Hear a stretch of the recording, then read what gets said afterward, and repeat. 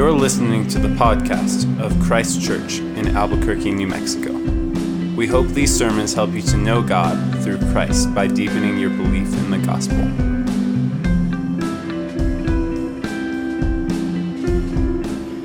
Well, here we are again.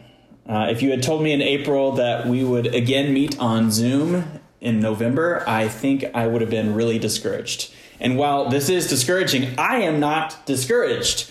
We not only have good reason to hope in the rollout of quality vaccines in the next few months and then the months following that those hopefully begin to take effect, but we even have a better reason to hope in our ever-present God to love and sustain us. And then, as a matter of fact, Advent starts next Sunday, the 4 weeks leading up to Christmas Day. And while we often center our sermon series around the 4 traditional Advent themes of hope, love, joy, and peace, this year we are just going to consider hope. Hope for 4 weeks in a row. Hopefully, even more fixing ourselves to our sure and steady anchor, Christ the Lord, in both his first coming, but then even in growing hope for his second coming. But we're not there yet.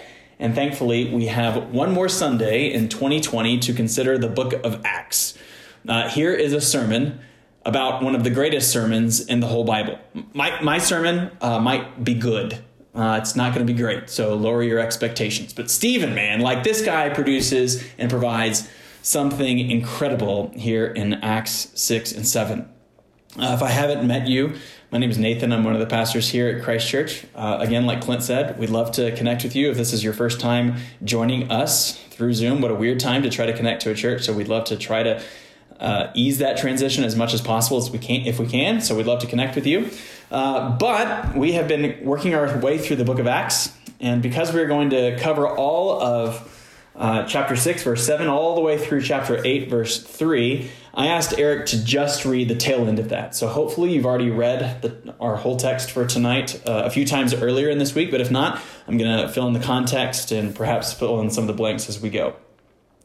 What we have here, though, is another courtroom scene. And I say another courtroom scene because we've already had several courtroom scenes throughout the book of Acts. We saw Peter and John brought before the Sanhedrin, the religious council, in Acts 4, and then all of the apostles again in Acts 5. We might even say that the scene of Ananias and Sapphira in Acts 5 is another courtroom scene.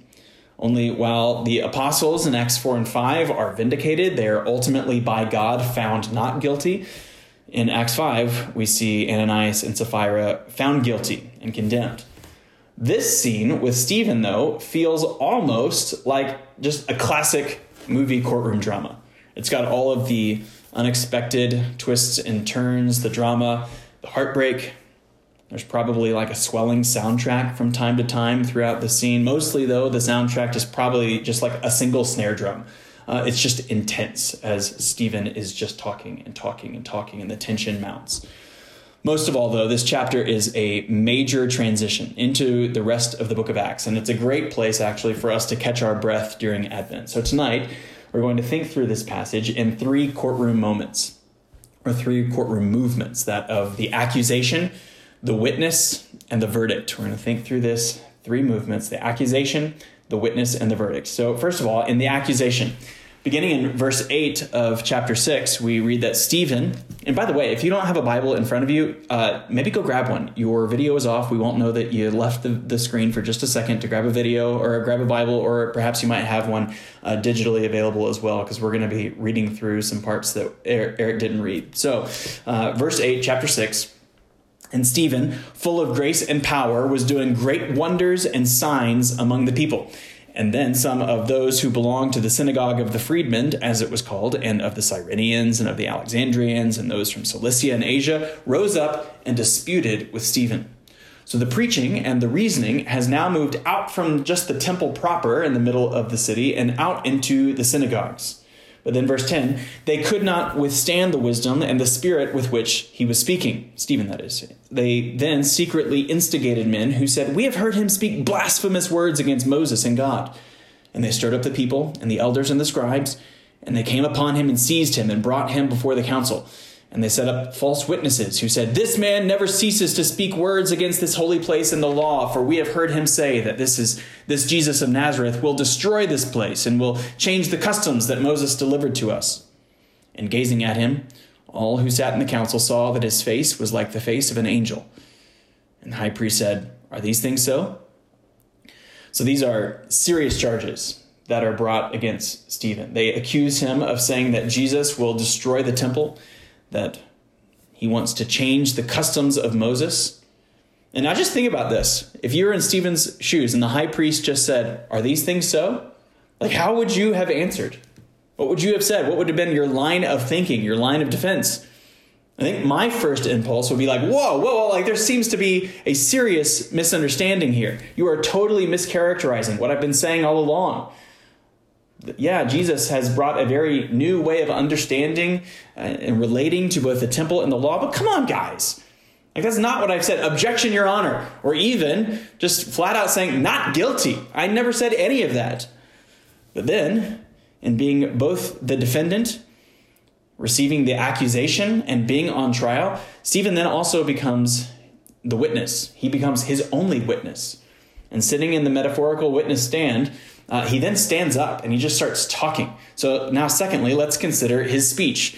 He doesn't do what perhaps you and I would do and just start defending ourselves. We'd assume that he's going to begin defending himself, but then we're going to see something completely unexpected happen. Now, secondly, the witness.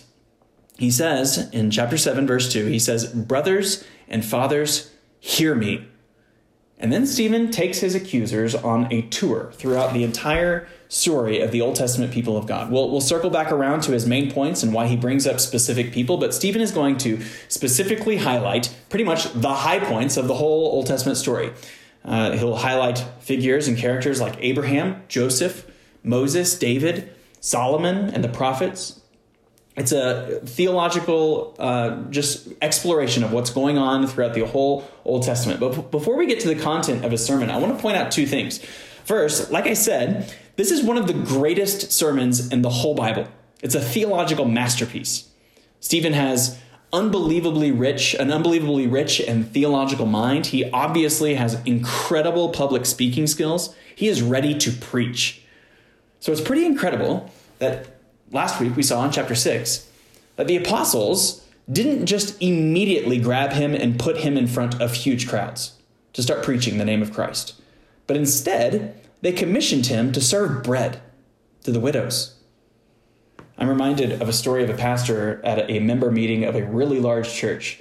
And he asked all of the men of this church who desired to preach, who desired to one day be a paid minister or even just a lay elder of the church, to raise their hands. If you desire to be a minister or a servant or an elder of the church, raise your hand. And many dozens of hands went up.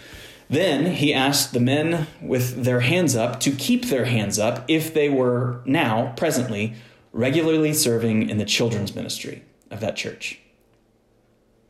Many hands went down. I'm not sure that I would do something as public as that. Certainly we have different ways in our church that people are serving besides the children's ministry. But I immediately thought of this story when Stephen stands up full of grace and power.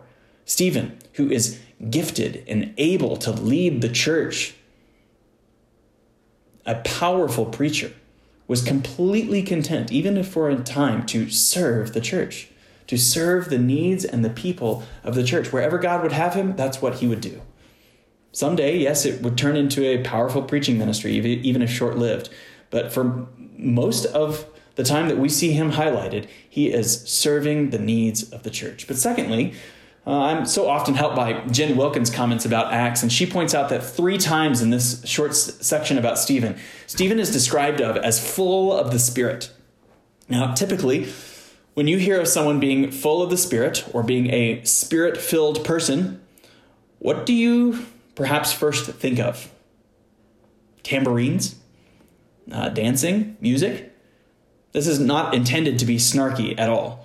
But at least in Stephen's life, being a Spirit-filled person meant two things. One, that he joyfully served others. He was full of the Spirit, and so that's what he did. He served others in the beginning of chapter 6. And second, we see him full of the Spirit so that he actually understands and can communicate the Bible.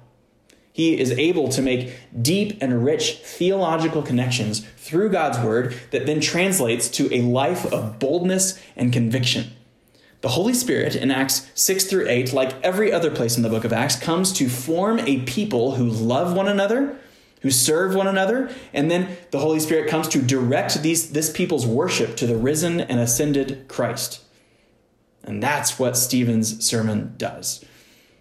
The Spirit comes not to just give people experiences or even to warm their emotions, but to serve one another and point their worship to Christ. And and these Jewish leaders are actually really upset about this kind of preaching that not only Stephen, but the apostles have been doing so far. They are preaching that Jesus is the Word of God, that he is God incarnate who has revealed himself to us, that he is the Son of God, come to fulfill and live obediently to the law like Israel never has. Jesus is the Lamb of God. He has come to suffer and die, to bring full and final forgiveness of sin. He is the temple of God, the place of atonement where God and man meet. And Jesus is all of this, not just for Israel, but for the sins of the whole world. And so that's why these leaders are bringing the accusations that they do against Stephen. If Jesus is the temple, then what you're saying now that this temple over here, this monument of our history and our identity as a people is now obsolete? If Jesus has fulfilled the law, then what are you actually saying about the law of Moses? If Jesus has come for the world, then who the heck are we? We are God's people, Stephen, so shut up. They're angry, furious with him. So Stephen stands up and he says, brothers and fathers, hear me. And he starts right in with Abraham. Right off the bat, he says, the God of glory appeared to our father Abraham when he was in Mesopotamia, meaning, yo, dudes, you know that Abraham wasn't some secret Jew, some secret Hebrew guy living way out in the east. No, he was not one of us when God came to him. He was a Mesopotamian. We see in Genesis, he was of the Chaldeans. He was a Babylonian guy. Only then did Abraham come to the land of Canaan. But even then, Abraham, when he was in the land, lived in the land as a pilgrim, a sojourning traveler. He was never settled. Stephen's main point is that God initiated, God came to, God made a people out of nothing. The Jewish history and identity is important, but we, Stephen is saying, we Jews are an actual work of God. There's nothing inherently special about us. We were not of his people when God came to Abraham. But then after the patriarchs, Stephen says in verse 9, after Abraham, after Isaac and Jacob, Joseph's brothers were terrible to him. Yeah, maybe Joseph was a little cocky. Maybe he could have kept his dreams to himself. But by all objective measures, Joseph was righteous while his brothers were almost entirely unrighteous. The brothers, they stay in the land of Israel, but they sell Joseph into Egypt. They send him out of the land. But looky there, God was with Joseph in Egypt. Well, it appears that God had left his unrighteous brothers to starve in Canaan, to starve in the land.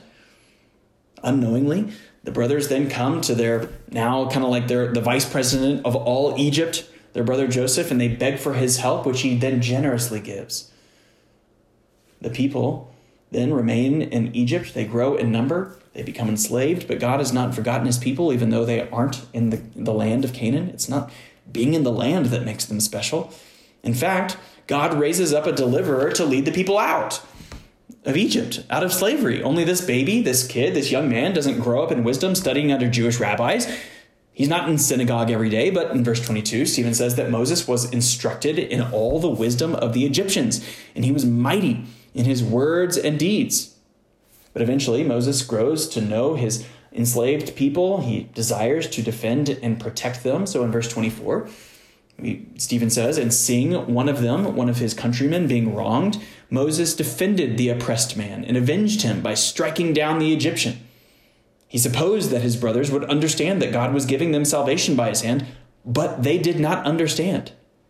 They, his countrymen, those who are enslaved, and he wants to speak to and defend and bring the word of God to and bring salvation to, they are not only not willing to hear Moses' words, not willing to receive the salvation of God, but they get angry about it when it comes. They ask, who made you a ruler and judge over us? And so while Moses is afraid of the Egyptians, it's ultimately his own people that drive Moses away from them.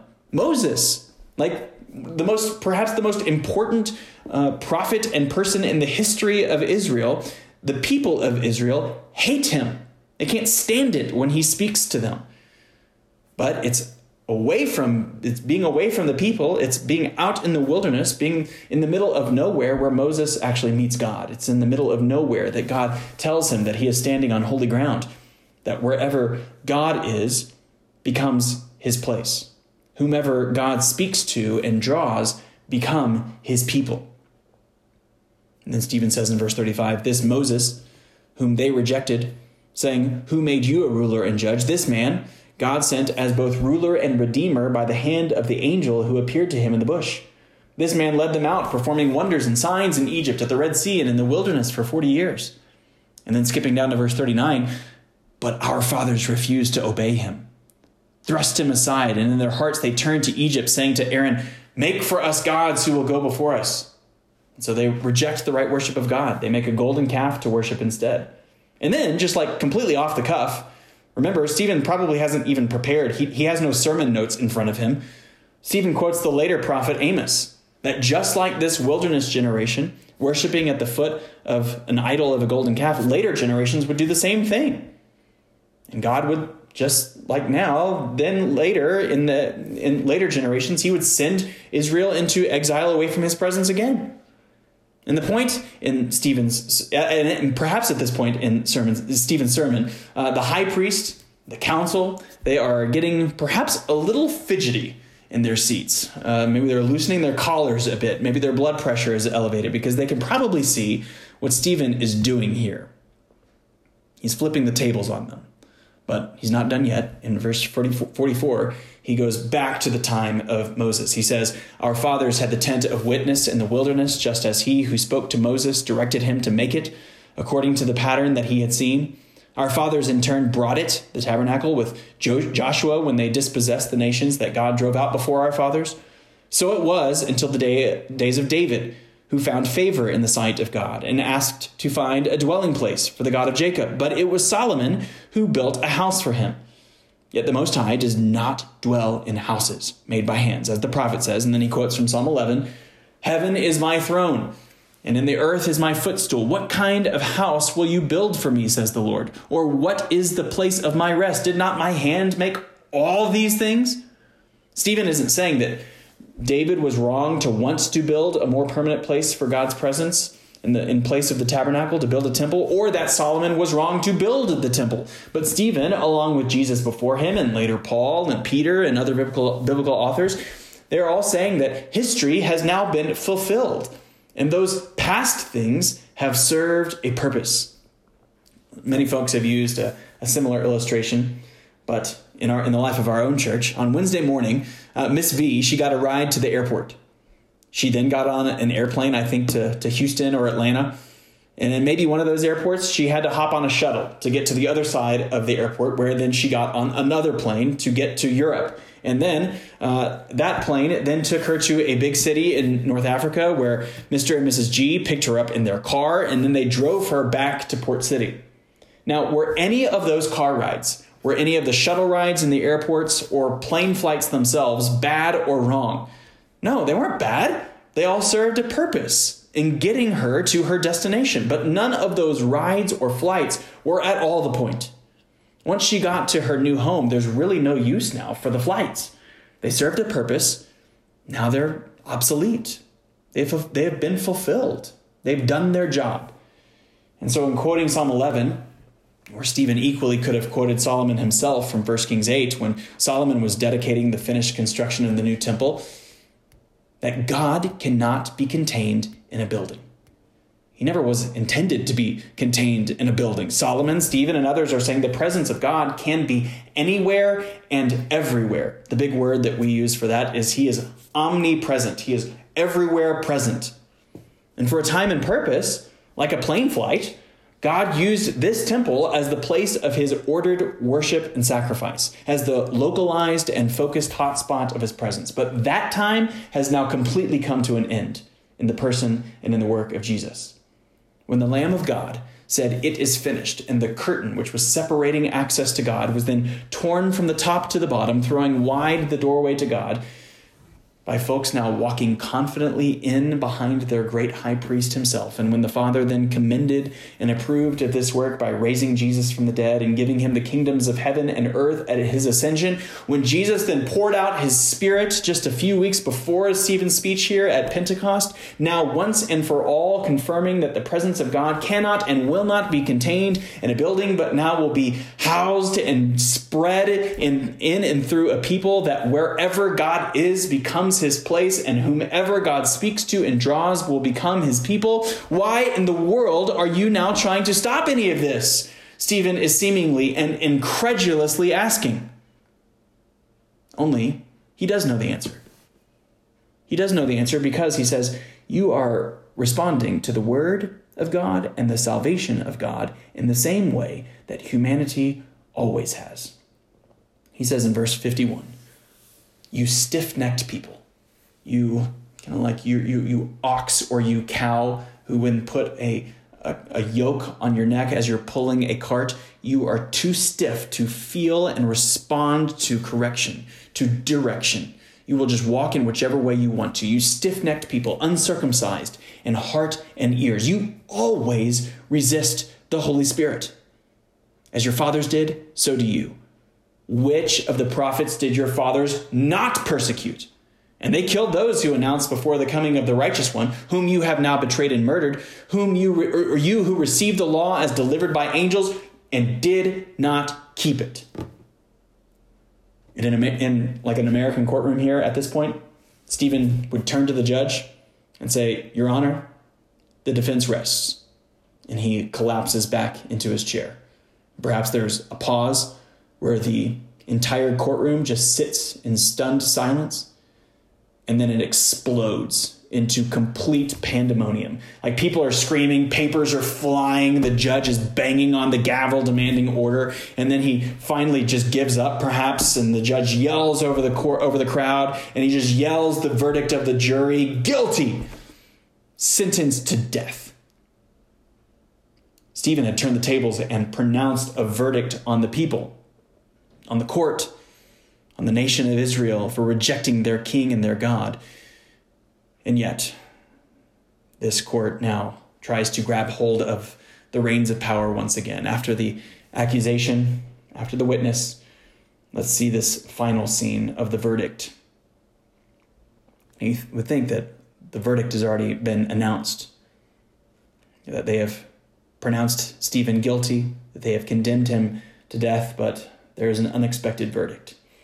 The crowd is rushing Stephen out to stone him. They are furious, just like their fathers. They think that the word of God and the salvation of God is actually blasphemy against God. They are unwilling to hear. They are unwilling to believe. They are unwilling to be saved and to be loved by God. They are only willing to protect and demand that their traditions and their power never change. But then Stephen, again, full of the Holy Spirit. And we've already seen his face shining like that of an angel. He is, I think what Luke is trying to do is he is a new Moses. He is now coming down the mountain with a shining face. He has a glowing, shining face reflecting the very glory of God. Now, in verse 55, Stephen gazed into heaven and saw the glory of God and Jesus standing at the right hand of God. And he said, Behold, I see the heavens opened and the Son of Man standing at the right hand of God. Now, what do we make of Jesus standing? If so many times we are told after his ascension that Jesus is now seated at the right hand of the Father. Luke doesn't give us too many clues here, but if John's regular language of Christ as our advocate, Christ our lawyer, the one who speaks on our behalf, is at play at all here, then Jesus is both welcoming Stephen into glory, into the presence of the Father, as our Hebrews 10 high priest, but he is also here interceding on Stephen's behalf. Though the worldly kingdoms of pride would not hear, though they would declare with their own verdict Stephen as guilty, the only real pronouncement that Stephen cares about, the only one that matters, the heavenly kingdom of Christ and the courtroom of God, declares Stephen not only not guilty, but declares him, welcomes him, and argues for him that he is beloved, that he is accepted, that he is warmly welcomed into the kingdom. But acknowledging and seeing this reality from Stephen, and then saying so, perhaps like Joseph's vision and then being rejected by his brothers, or Moses' word to the people and being rejected by his people, this reality makes the crowds even more angry. They will be in charge. They are the ones to decide right and wrong, to decide good and bad. Pride and strength will triumph over humility and weakness, they think. So they will prove it by dragging him out to kill him, just like they did with Jesus, just like they have done. In fact, how Stephen has said, "Which of the prophets have you not persecuted?" Now, before we get to the end here, should Stephen be our model for evangelism? We should note that the apostles and even Stephen in chapter 6 had spent lots of time reasoning with these folks about the person and the work of Jesus. Stephen doesn't walk into town and into relationships with guns blazing. Paul will later show us the same method of speaking, of reasoning, of gaining trust, of asking questions. But maybe Stephen should actually be an encouragement to us in a couple of ways here. First, that evangelism is done with words. Evangelism is not done with mere kindness. Like we say in the membership class, the often repeated phrase that Francis of Assisi probably actually never even said, but the often repeated phrase, preach the gospel always, and if necessary, use words, is really like saying, feed the hungry always, and if necessary, use food. Our unbelieving friends and neighbors must hear the truthful reality of sin and of death, of grace and forgiveness, of repentance and belief. Without those very clear words, then otherwise Christianity merely becomes just a way of living, a program of doing kind things for others, which is important. No doubt about it. But the gospel of Jesus is a kingdom of death to life. The gospel of Jesus is not that of making good people better or making even bad people good, but bringing dead people to life through their conscious and very understood faith in what Jesus has done, which we can only do and believe through a very clear understanding of who Jesus is. So our words, a very clear explanation of the gospel is necessary. But then second, while kindness and gentleness ought to motivate and animate all of our words, sometimes a line in the sand might need to be drawn. Ray Ortlund recently wrote this. He says that Jesus says, "Do not fear, only believe." Do not fear, only believe. And we reply, that's too simple. I have 19 issues to think through first. Okay, then let's think through them. But at some point, he will then call us to not fear and only believe. And at that decisive moment, will we come up with 19 more reasons? Stephen rightly recognized that these folks were hardened in their belief. There would always be 19 more reasons and then 19 more and then 19 more reasons or excuses to close their ears to God, to keep rejecting Christ. And at some point in our friendships and our relationships, we simply must just say, do not fear, only believe. These are good things to think through. Let's think through these doubts and these reasons for unbelief. But at some point, we must drop our defiance. We must surrender to Christ and follow him. But these folks, the Sanhedrin and the leaders of Israel, will continue to reject Christ, and they do. They drag Stephen out to stone him. And as they do, as Stephen is so united to Christ and his faith in life, Stephen's last words are many of the same as Jesus' last words. Just as Jesus committed his spirit to the Father, Stephen then commits his spirit to Jesus. Just as Jesus asks God to forgive the sins of his executioners, Stephen does the same. Jesus' people are so closely identified with him in their life and in their behavior and in their faith that to persecute his people is to actually persecute Jesus. In gracious, kind, non-angry humility, Stephen doesn't seek to defend himself, but he does seek to defend the glory of Christ. And what a needed model for us today. What a needed model for us on our social media feeds, for our political discourse, for even a needed model for us this week around Thanksgiving tables or on Zoom calls with family that we perhaps very easily disagree with. What a model. Gracious, kind, non-angry humility. Courage and conviction, yes, but humility, grace. Stephen dies as the first Christian martyr. And our word for martyr literally means witness. And here's where the tables really turn in this passage. Stephen wasn't actually on trial at all. Stephen wasn't the defendant.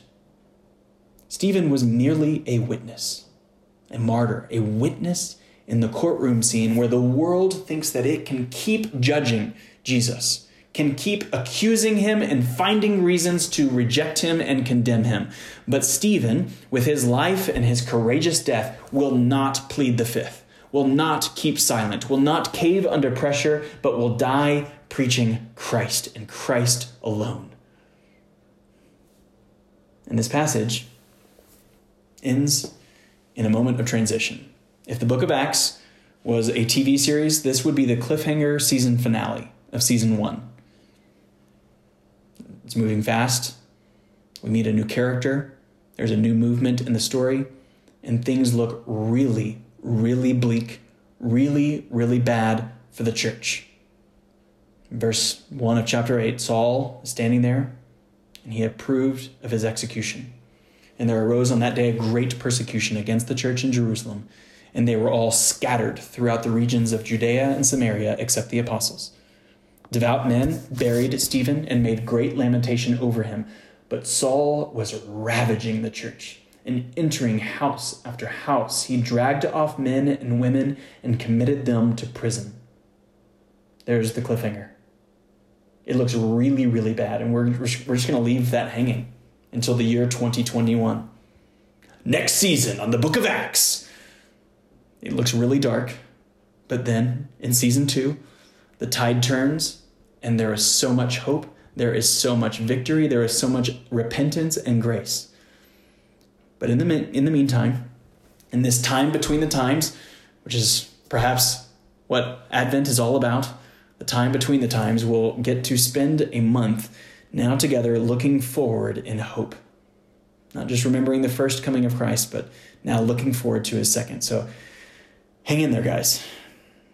Hang in there. This is tough times for all of us, for some more difficult than others.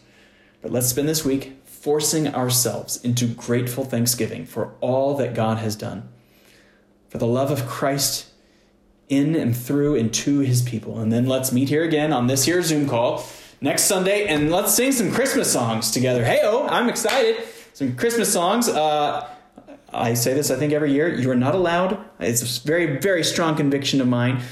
Hang in there. Don't start the Christmas music until Thursday. Thanksgiving is now a turning of the seasons, and then on Sunday we can all gather in our own homes and on our own couches and loudly sing some of our favorite songs together, looking forward to Jesus' second coming. Let's pray. Our Father, we are thankful. We are so thankful. We pray that even this week, in a time of devoted thanksgiving, we might even become more thankful, even more grateful for the person and the work of Christ, our King, who has come to bring your word, who has come to bring your salvation. Father, we are so thankful that you have, for those of us who are walking and following him, that you have not left us with dead, hardened hearts, but that you have made us alive through faith in him. God, we pray for those on this call this evening who are perhaps hearing and considering Jesus and who he is, God, we pray that you would bring dead people to life, that you would call them to faith in Christ, that you would show him to be the good and trustworthy high king of the universe and of all of our lives that he actually is. Bring repentance, bring faith, bring good conversations this week amongst us, and even considering the content of Stephen's sermon. Pray that you might fix our eyes on Christ, the author and the perfecter of our faith, and that you might bring us joy, that you might bring us contentment, peace, and that you might bring us hope through Christ our King, we pray. In Jesus' name, amen. We hope you have been encouraged to deeper life in Christ through the preaching of this sermon. For more information about Christ Church, visit www.christchurchabq.com.